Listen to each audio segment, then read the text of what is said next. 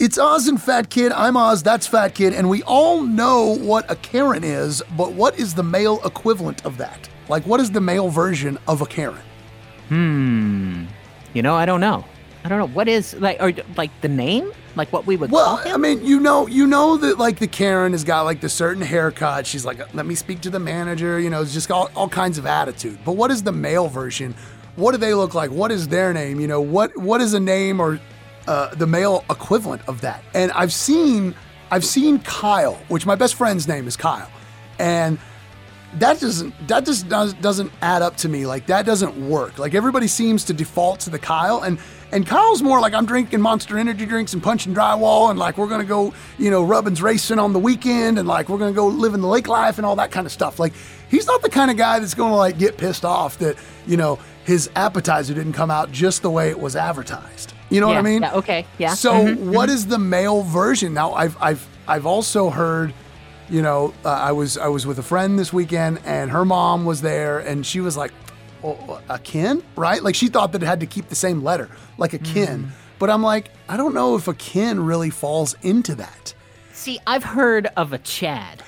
I've heard of guys being a Chad, but they still seem like they're more douchey. They're more fraternity douche guys, even though I think that fits because when I think about it.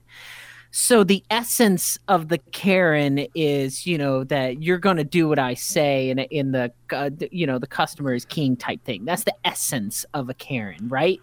Right. And I feel like the essence of the male version is do you know who my dad is?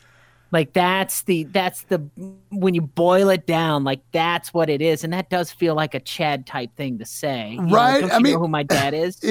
And I kind of agreed with you on that. And that a Chad is totally, in there. But then I was further having this conversation over the weekend, and a name came up, and it was like, and we each know this person, and there's not many of them, and that made him it makes it even more elusive and more perfect for the male version of Karen.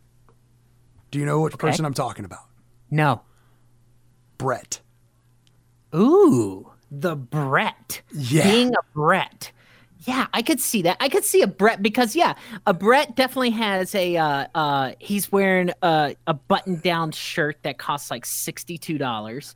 And he's wearing flat front khakis, and he's wearing those loafers with no socks. What the hell's wrong with you? Put on some socks.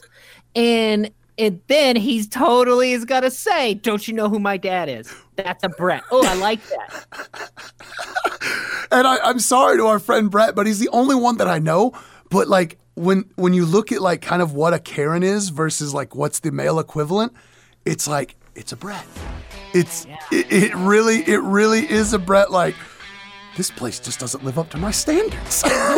Yes, that's it in a nutshell. This place does not live up to my standards.